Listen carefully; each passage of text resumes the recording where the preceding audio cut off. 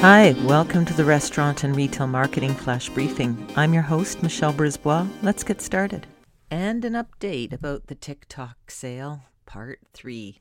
It's been a while since I last briefed you on what's going on with the move to make TikTok an American-owned company. And there was talk that there would be some sort of alliance with Walmart and Oracle, where Oracle would actually have ownership of the data. This seems to be the crux of the issue, is that there is a lot of data on Americans in the hands of a foreign power. So what's at real issue here is data. As they say, data is the new gold. It's the new oil. And it's what we're all going to be tussling over moving forward in the next few decades. Where it stands, it's in a lot of limbo right now.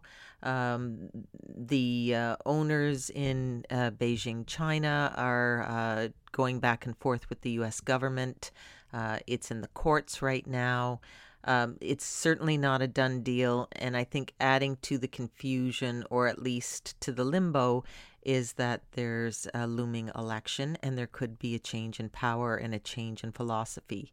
The Biden camp has not indicated what they would do, but certainly the current administration seems to be very firm that there needs to be U.S. ownership, and Trump was moving to use executive order to essentially shut them down if they didn't comply with the transfer of ownership.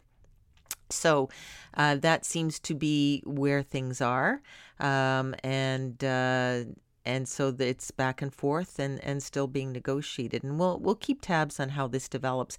It's an interesting thing to ponder, because a lot of these things that on the surface seem to be a lot of fun and very addictive, certainly what lurks beneath is a lot of very personal data that we do need to give serious thought to how it's stored, where it's stored, and who has control over it.